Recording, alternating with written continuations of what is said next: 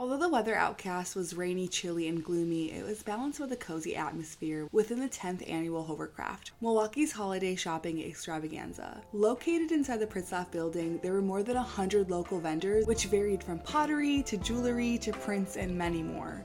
The filled space was booming with energy and community.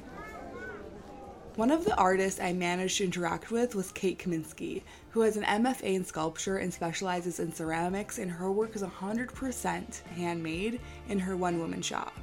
To get an idea, her finishing products become these peculiar animal art pieces, such as a fox smoking a cigar and a bear decorated with a pastel flower print. I started the shop after I had my first child because I wanted to make things that were unique and fun for kids' bedrooms. And then it just from there blossomed into things for your house. But it's all, in my mind, super fun.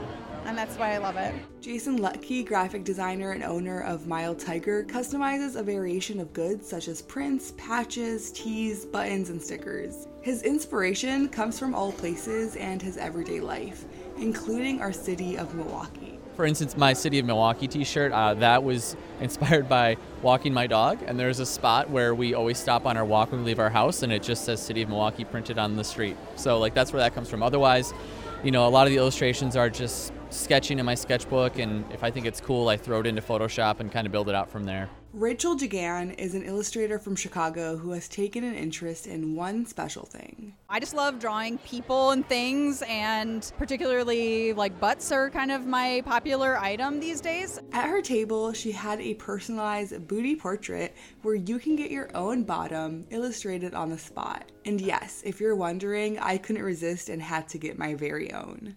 I really like body positivity and normalizing things that might be uncomfortable for people and things that I think generally should be more accepted and welcomed. I have such a warm spot for local markets, and it's a way to help the community by keeping the money local.